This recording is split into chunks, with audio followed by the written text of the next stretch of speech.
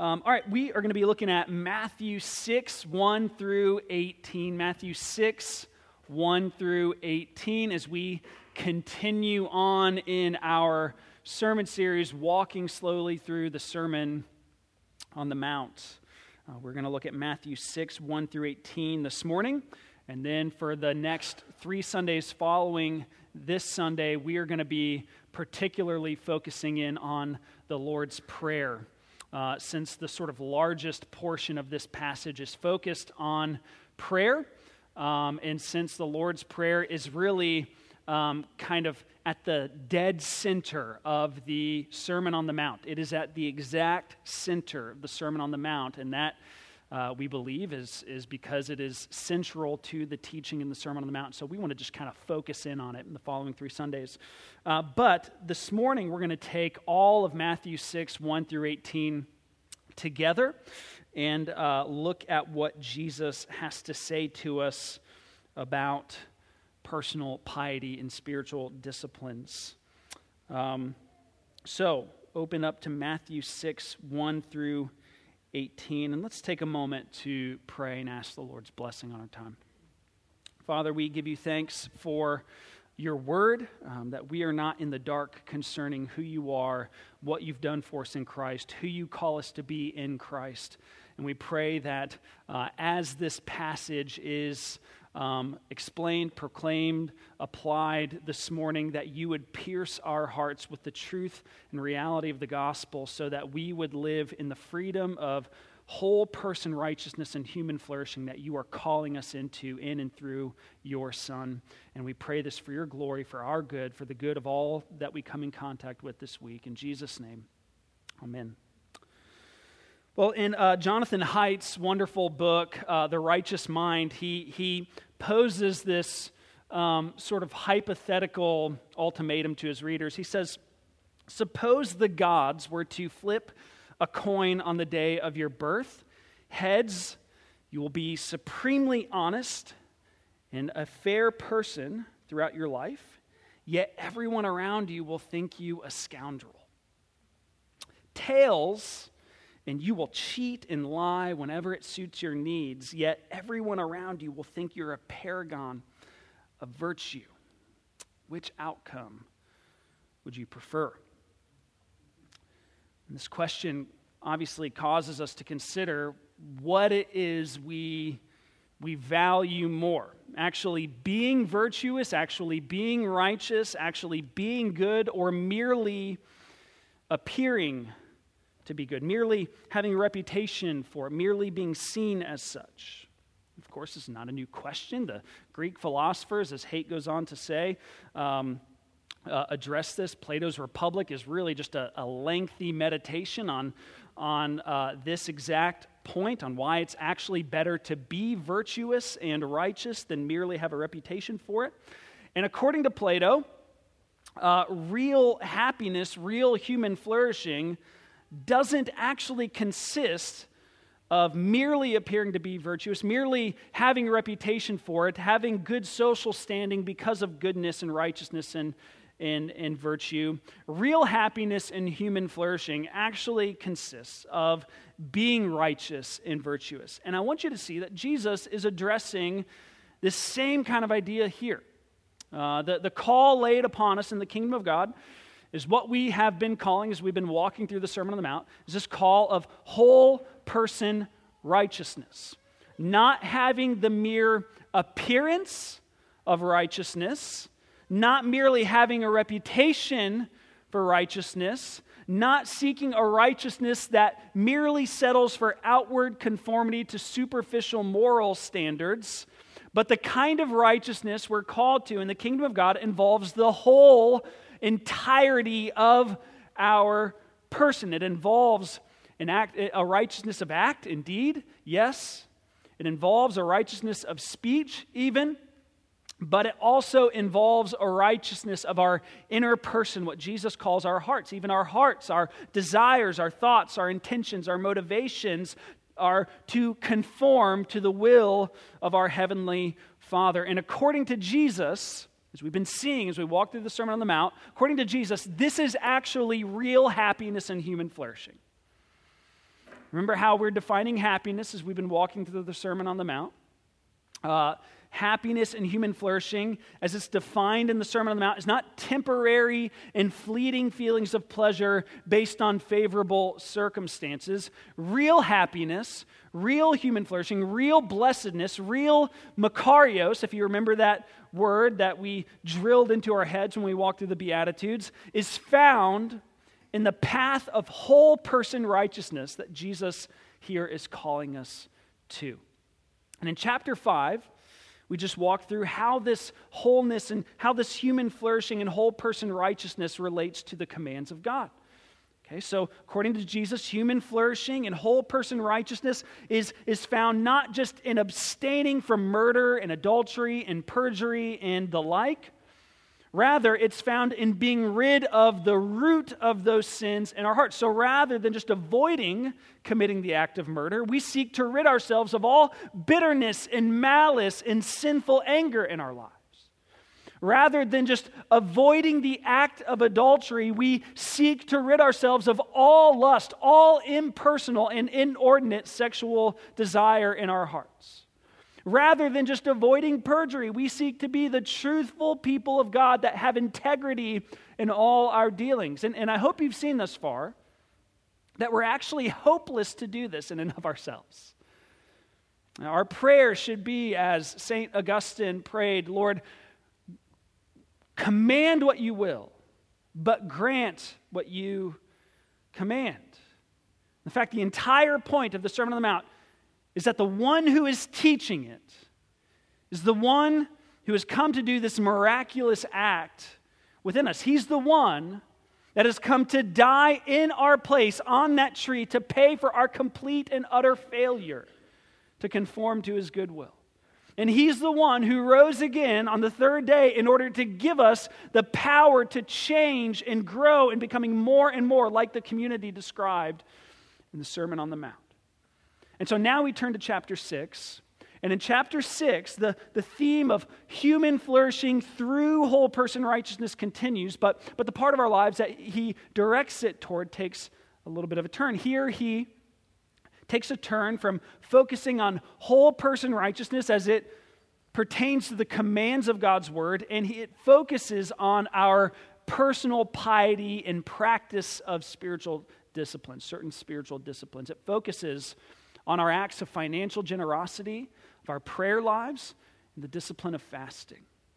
And what Jesus wants to address here is not our merely practicing these disciplines, but he wants to address, as you might guess, our motivation for doing so. Again and again, he implores his church not to devote ourselves to these practices as the hypocrites do in order to be seen by others, but to devote ourselves to these practices in order to please our heavenly Father. That is the kind of righteousness that will see an eternal reward from our Father, he says. That is true goodness, true virtue, true righteousness. And that is the kind of life that will truly lead to happiness and human flourishing.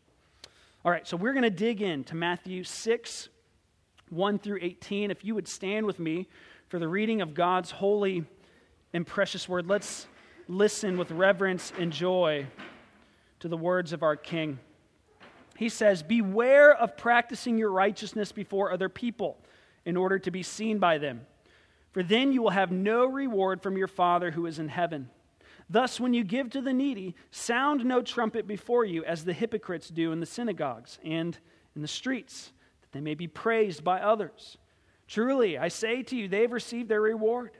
But when you give to the needy, do not let your left hand know what your right hand is doing, so that your giving may be in secret.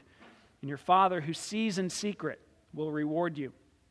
And when you pray, you must not be like the hypocrites, for they love to stand and pray in the synagogues and at the street corners, that they may be seen by others. Truly, I say to you, they've received their reward. But when you pray, go into your room and shut the door and pray to your Father who is in secret, and your Father who sees in secret will reward you. And when you pray, do not heap up empty phrases as the Gentiles do, for they think that they will be heard for their many words. Do not be like them. Your Father knows what you need before you ask him. Pray then like this: Our Father in heaven, hallowed be your name. your kingdom come, your will be done on earth as it is in heaven.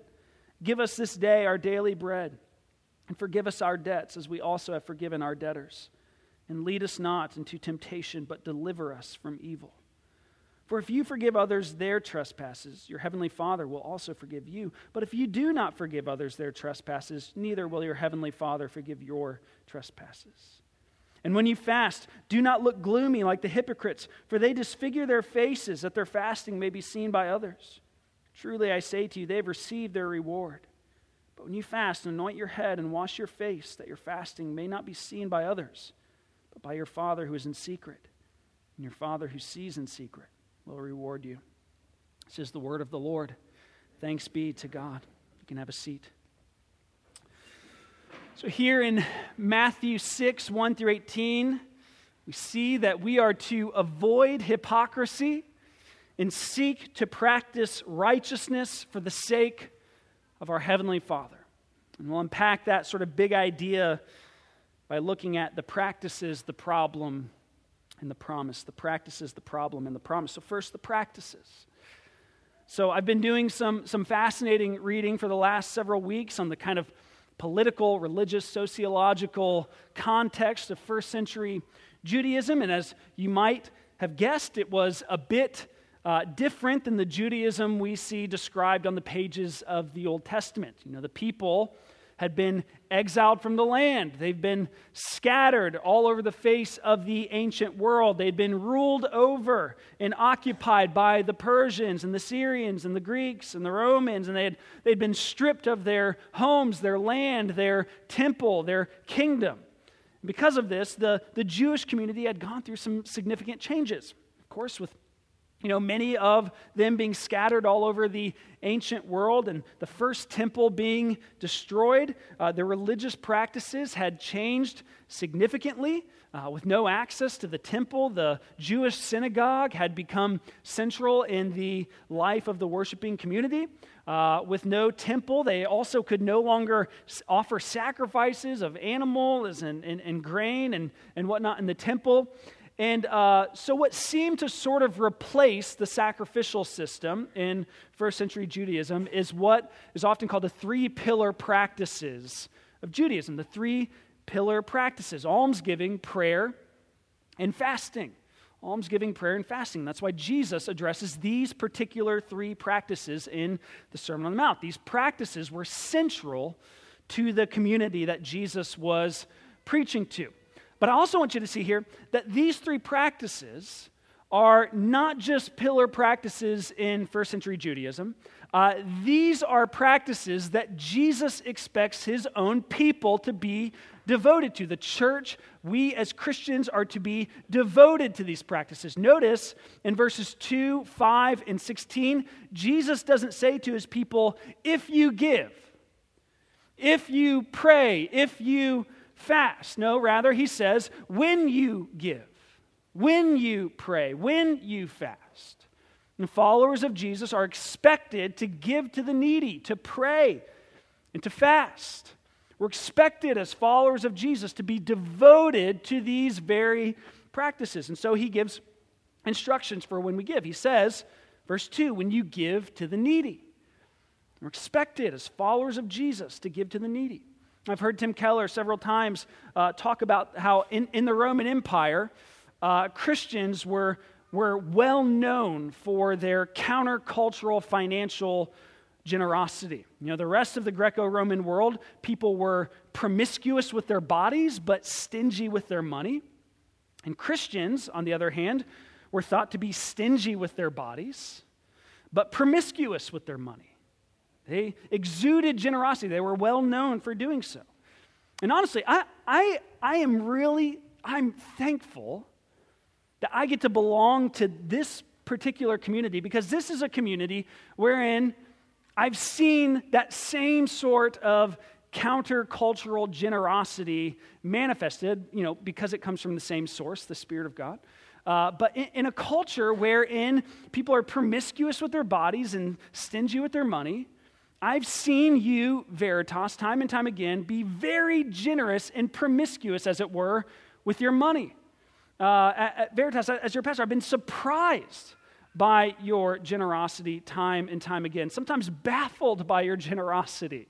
As a church, we've actually never been in danger of failing to meet our budget, but we've actually, year after year, been in a surplus.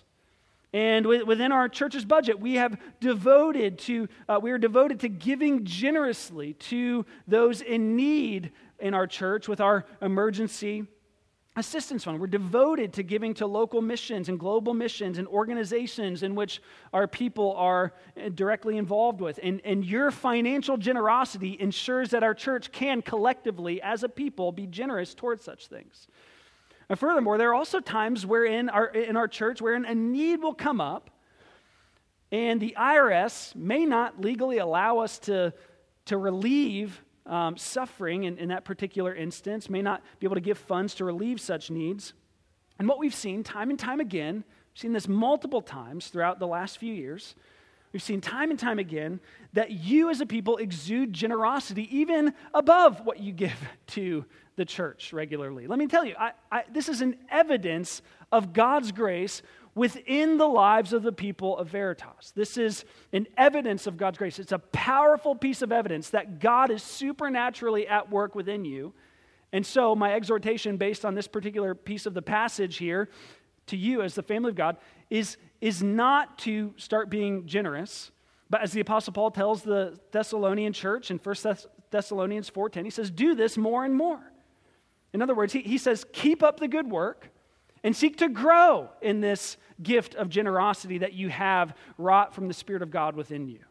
When you give to the needy, we are expected to give to the needy. Next, prayer. Again, Jesus doesn't say, and if you pray.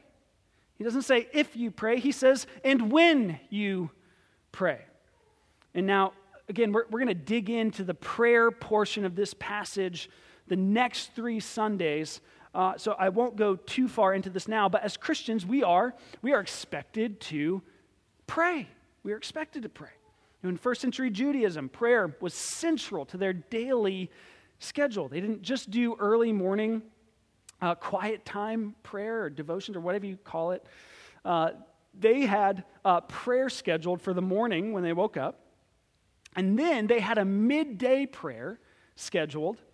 And then they had evening prayers scheduled before bed. And this was a part of their daily schedule. And they would pray 3 times a day, every single day. And no matter where they were or what they were doing, if one of these scheduled times of prayer came up, they would drop whatever it is that they were doing, and they would take time to pray. And then many of the early Christians actually adopted this practice as well. I remember reading a short book on prayer by Tertullian some time ago. He's a 2nd century African church father, and he instructed people to pray 3 times a day. Once in the morning, once in the afternoon, and once in the evening. This was not uncommon. This was typically practiced amongst Christians for the first several centuries of the church because Jesus calls us to be a people devoted to prayer. So let me encourage you, if you are someone who struggles with keeping up the practice of prayer in your life, like those early Christians, set aside certain times for prayer every single day. And be disciplined in your pursuit of a life of prayer. It doesn't have to be 3 times a day, although that might be helpful. But there needs to be a time set aside every single day on your calendar, scheduled for prayer every day. D.A. Carson, he once spoke to this in startling, convicting terms. Listen to what he said. He once wrote that people do not drift toward holiness. Apart from grace-driven effort, people do not gravitate toward godliness, prayer, and obedience to Scripture, faith, and delight in the Lord.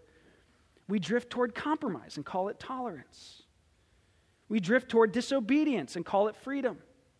We drift toward superstition and call it faith.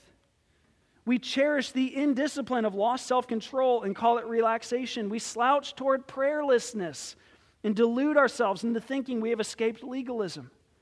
We slide toward godlessness and convince ourselves that we have been liberated. In other words, please don't think that you will slowly in your life drift into a life of prayer on accident. Prayer takes intention, prayer takes discipline, prayer takes grace-driven effort. Be resolved to pray. Jesus expects you to pray. And last, Jesus addresses the practice of fasting. Again, he doesn't say if you fast. He says, and when you fast. Now, if you didn't feel bad at the prayer part, this will be sure to do it. It's about to get really quiet in here. To say that the practice of fasting is rare in most Protestant Western churches that's generous. Unfortunately. The reason is probably partly because prayer is either so rarely practiced except in lackadaisical fashion, or because there's a sort of unfortunate ignorance as to what fasting is. So fasting and prayer, they're inextricably connected. Fasting is restraining or abstaining from food or drink for a certain period of time so that you can devote yourself to a special season of prayer. I'll say that again. Fasting is restraining or abstaining from food or drink for a certain period of time so that you can devote yourself to a special season of prayer. Of course, there are other times in Scripture wherein fasting is practiced. Fasting is sometimes practiced as an expression of grief or mourning. Sometimes it's practiced kind of along the same lines as an expression of repentance. But most of the time, fasting is practiced in order to devote oneself to a special season of prayer as an appeal to God for a particular request. It's an expression of humility and an act of showing one's earnestness about a particular prayer request in effort to appeal to God to answer that particular request. In the Bible, sometimes fasts are personal and private, sometimes they're corporate and communal. So some examples of situations that might call for fasting, perhaps, there's a loved one that you want to see come to know the Lord. And perhaps there's a certain spiritual, physical, financial, emotional struggle in your life that's troubling you. Perhaps you're considering a move in job or home and want to seek the Lord's will on the matter. And perhaps a local church is considering sending a particular individual to a certain place for missions. We've seen examples of this in the book of Acts. Perhaps a local church sees a need to devote ourselves to a season of prayer for renewal and evangelism, and so they fast. Perhaps a local church is considering buying a piece of property or something along those lines. These are the sort of occasions where it would be appropriate to devote oneself to a special season of prayer and fasting. And these are occasions that every church and every individual will inevitably face. And in such situations, fasting ought to be practiced if one is able. And Jesus expects us to fast as his people. It's not if you fast, it's when you fast.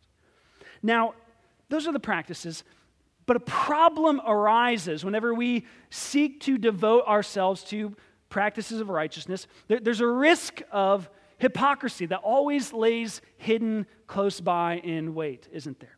And indeed, Jesus calls us to these practices. He calls us to these practices. He calls us to practices of righteousness. And furthermore, remember the Sermon on the Mount just several weeks ago? Jesus actually calls us to be a publicly righteous community. Now, Jesus calls the church the light of the world. And he says that as the light of the world, we ought not try to make ourselves invisible to the world. Rather, he says in Matthew 5:16, let your light shine before others so that they may see your good works and give glory to your Father who is in heaven.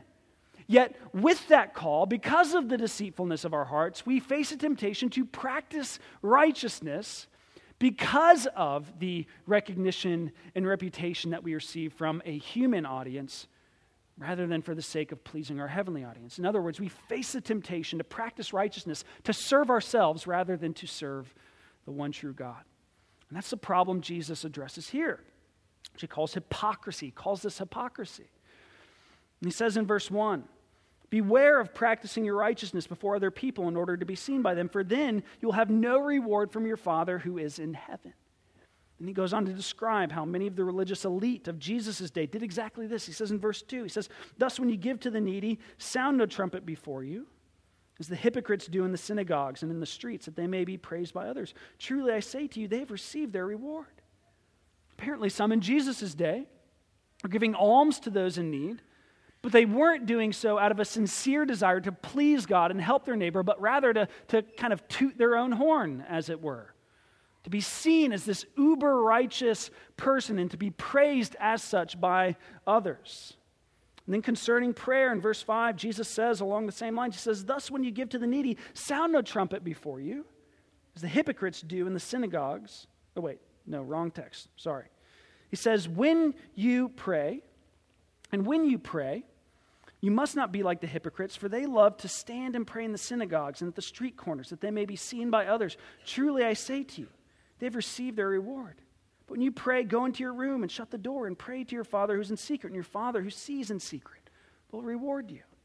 Apparently, since there were these kind of fixed hours of prayer, many in Jesus' day would stop and pray wherever they were and whatever they were doing. And some began to take up kind of praying loudly and demonstratively for others to see them and praise them as bastions of righteousness in the community.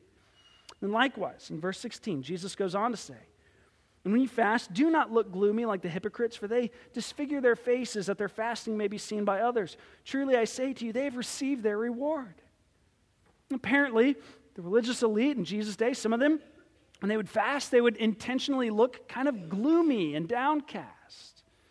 And perhaps they would make themselves kind of disheveled and unkempt. They wouldn't put the nice beard oil in their beard and comb it. But they did that in order that others would take notice of their fasting and kind of see them as this paradigm of virtue and righteousness. Giving themselves over to these practices of righteousness. This is a necessary and good thing for the people of God to do. Yet they were doing so for the sake of being praised by a human audience, not to please and glorify their heavenly audience. And so Jesus addresses the motivation of the heart behind the practices of righteousness, not just the practices of righteousness themselves. And this is key, because at times people have made this passage primarily about the location of giving, prayer, and fasting. But the primary issue Jesus is addressing here is not the location of those practices, but the motivation of those practices. The location is addressed too. We'll get to that in just a moment. But it's not primary.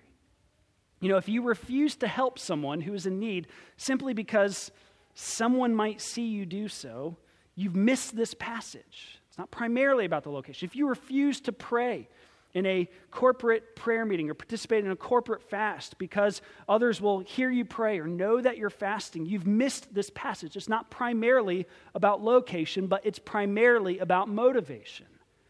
Jesus shows us that doing the right thing with the wrong motivation is antithetical to this call to whole person righteousness in the Sermon on the Mount. He calls this hypocrisy. That's the problem here, the problem of hypocrisy. Now, this word hypocrisy is an interesting one. The Greek word translated as hypocrisy here is actually the very same word used to describe play actors, so in like Greek or Roman plays. Now, you know, in those days, when people were acting plays, they wore costumes and whatnot, much like today, but they wouldn't wear makeup, they would wear these masks. They would wear masks and they would act and pretend to be a completely different person on stage when they were acting in these plays. Well, Jesus says that someone who gives generously just to post about it on Facebook, when they pray at church or prayer meeting or a community group or so that others will think them spiritual, or when someone fasts and casually drops a comment about their fasting in conversation with a friend. He's saying that when we do that, we're not actually righteous. We're playing a part. We're playing a role. We're pretending. We're performing. We're acting. Notice here that the kind of hypocrisy Jesus is addressing is not merely the kind of hypocrisy wherein someone says or does a certain thing in one setting and then says or does another thing in another setting. You know, like a politician gets up in one county, says, you know what's wrong with this country is labor unions. Goes on to the next county. You know what this country needs more of? Labor unions. It's nice. Or a pastor who gets up in the pulpit and preaches against adultery, all the while he's carrying an affair. That's a form of hypocrisy, and Jesus is addressing that here.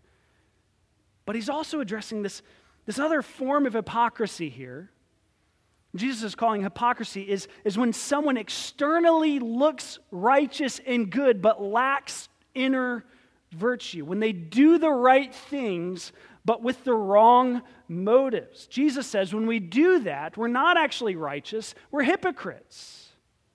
He says that when we do that, we're not actually virtuous, we're actors.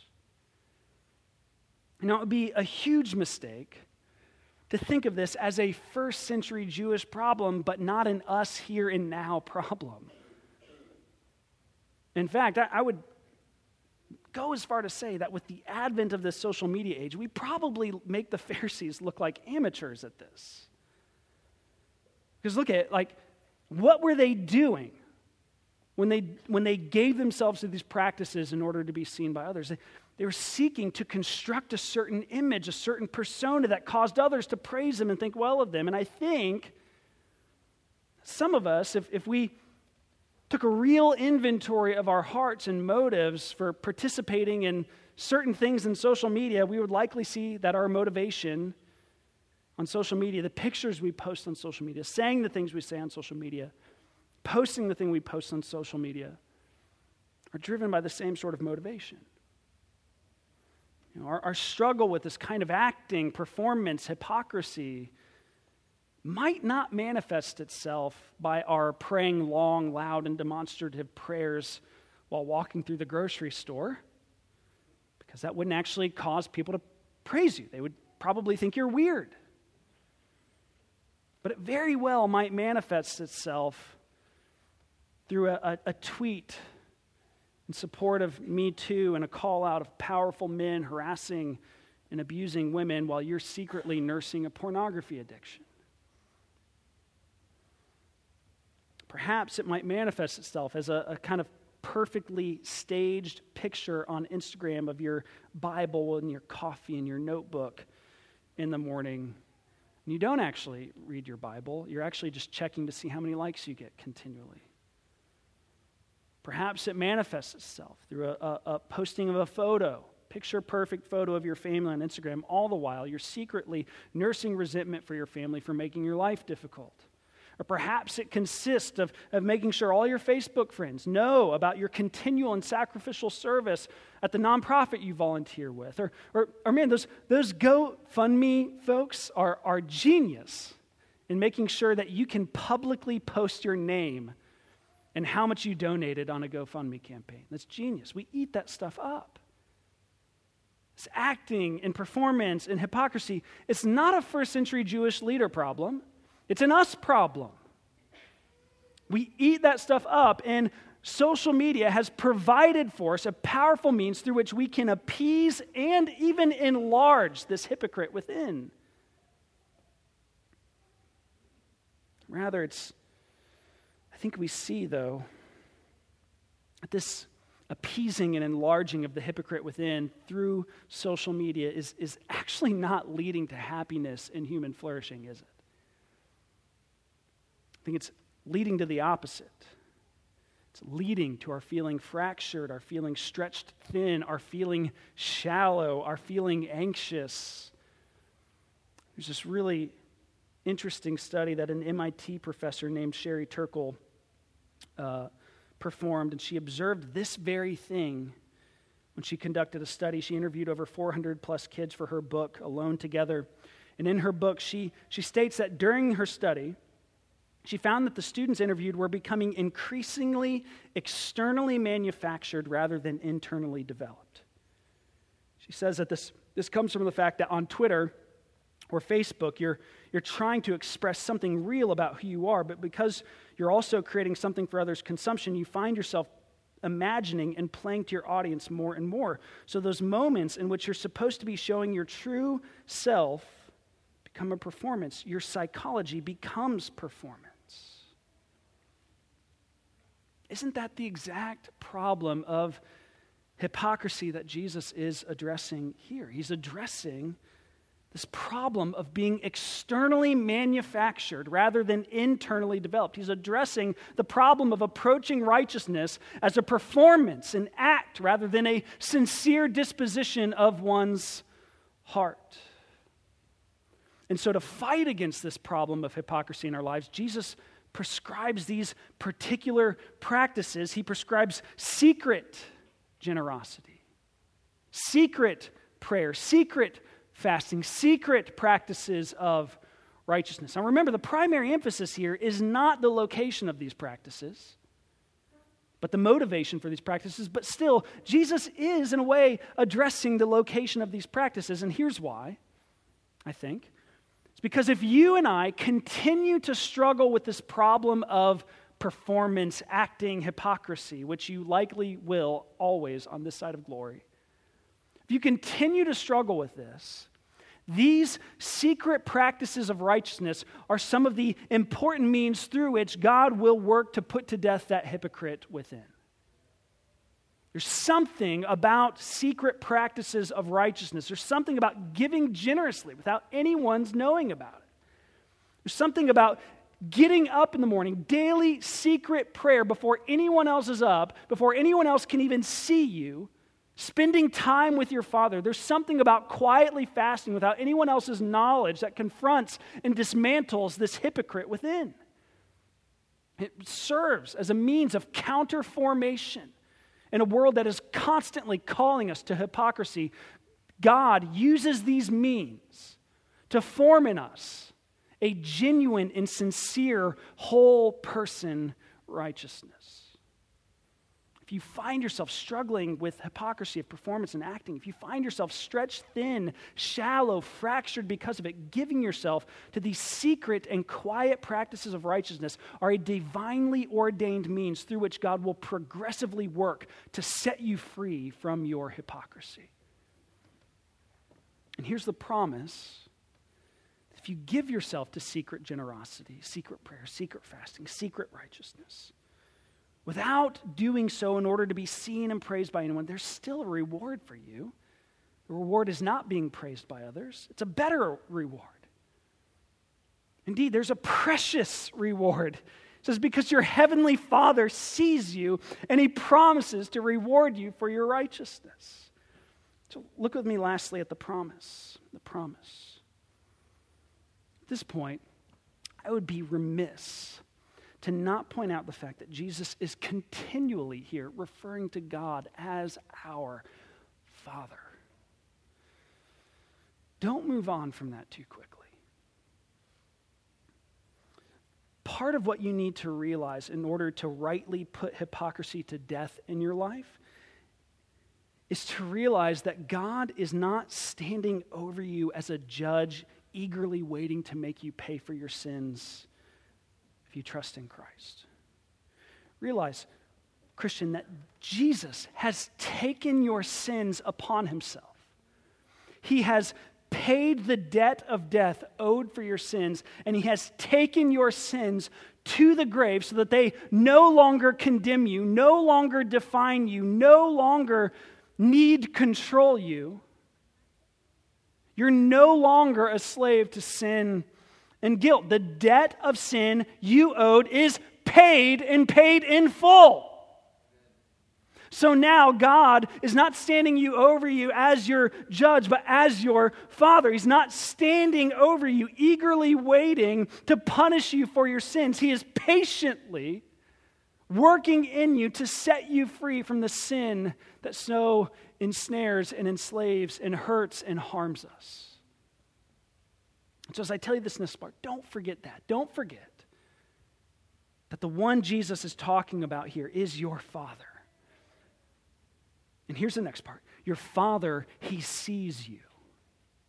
He sees you in secret, Jesus says in verses 4, 6, and 18. And that doesn't just mean that he sees you when you're alone and when no one else sees you. It means that.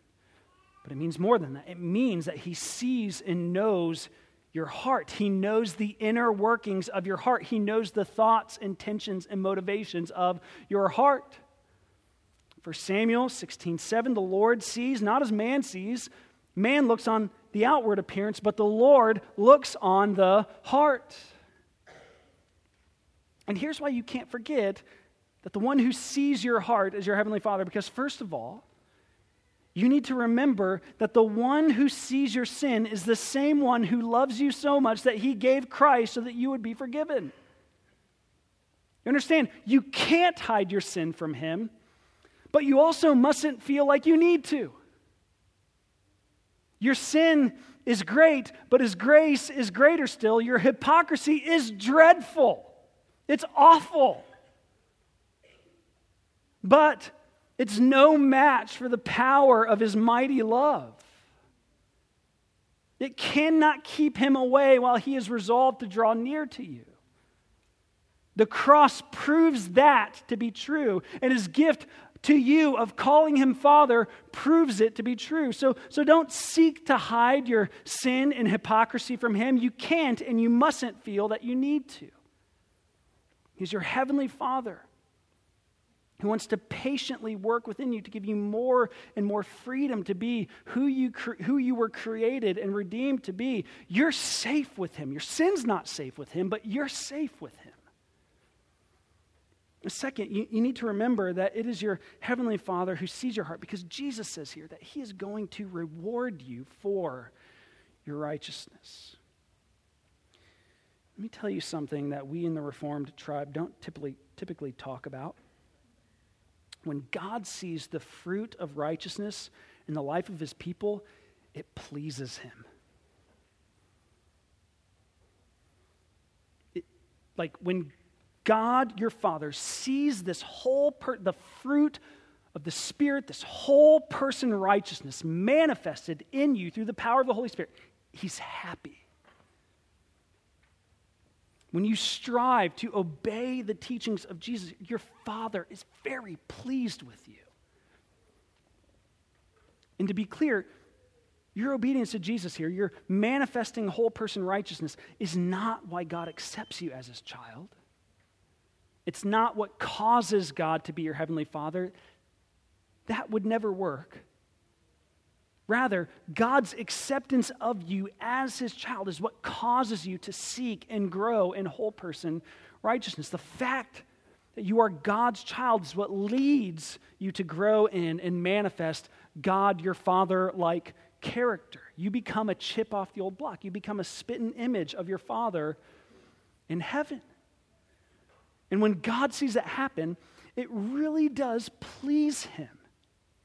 You know, if you're a parent, you instinctively know what I'm talking about here. Sometimes your children behave sinfully and wickedly, and sometimes they behave sweetly and obediently. And neither of those things affects their status with you as their parent. They're still your child, whether they're behaving well or sinfully.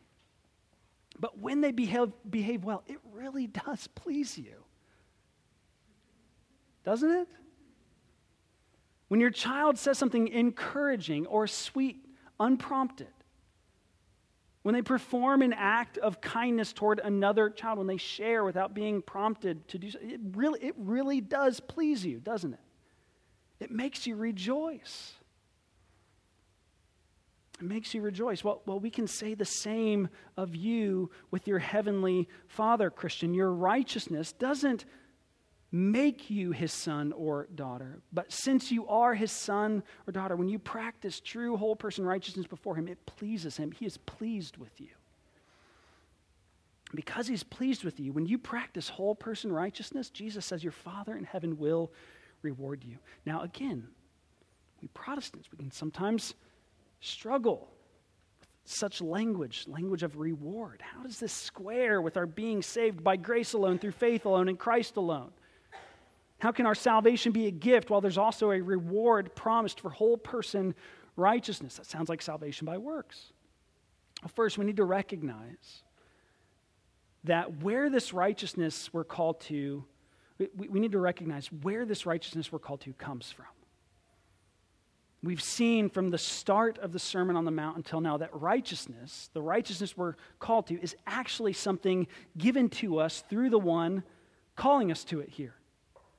Remember, going all the way back to the Beatitudes, Matthew 5:6, Jesus said, "Those who hunger and thirst for righteousness will be satisfied now that he is here." We hunger and thirst for righteousness, as in it's not something that we can provide for ourselves.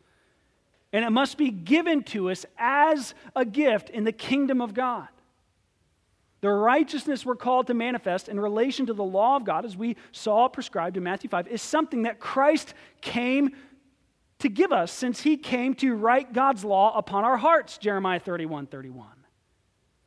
And so it seems to me that the righteousness we're promised a reward for here is actually a righteousness that is given to us as a gift in the first place.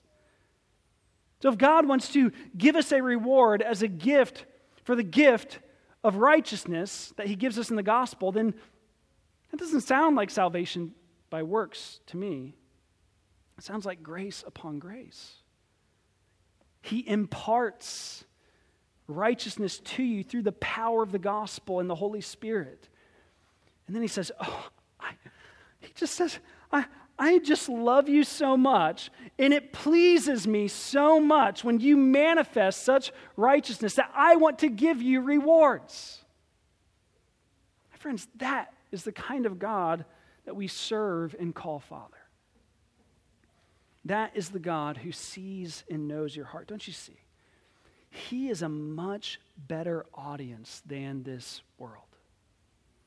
He is a much better audience than other people, and the reward he offers is infinitely better.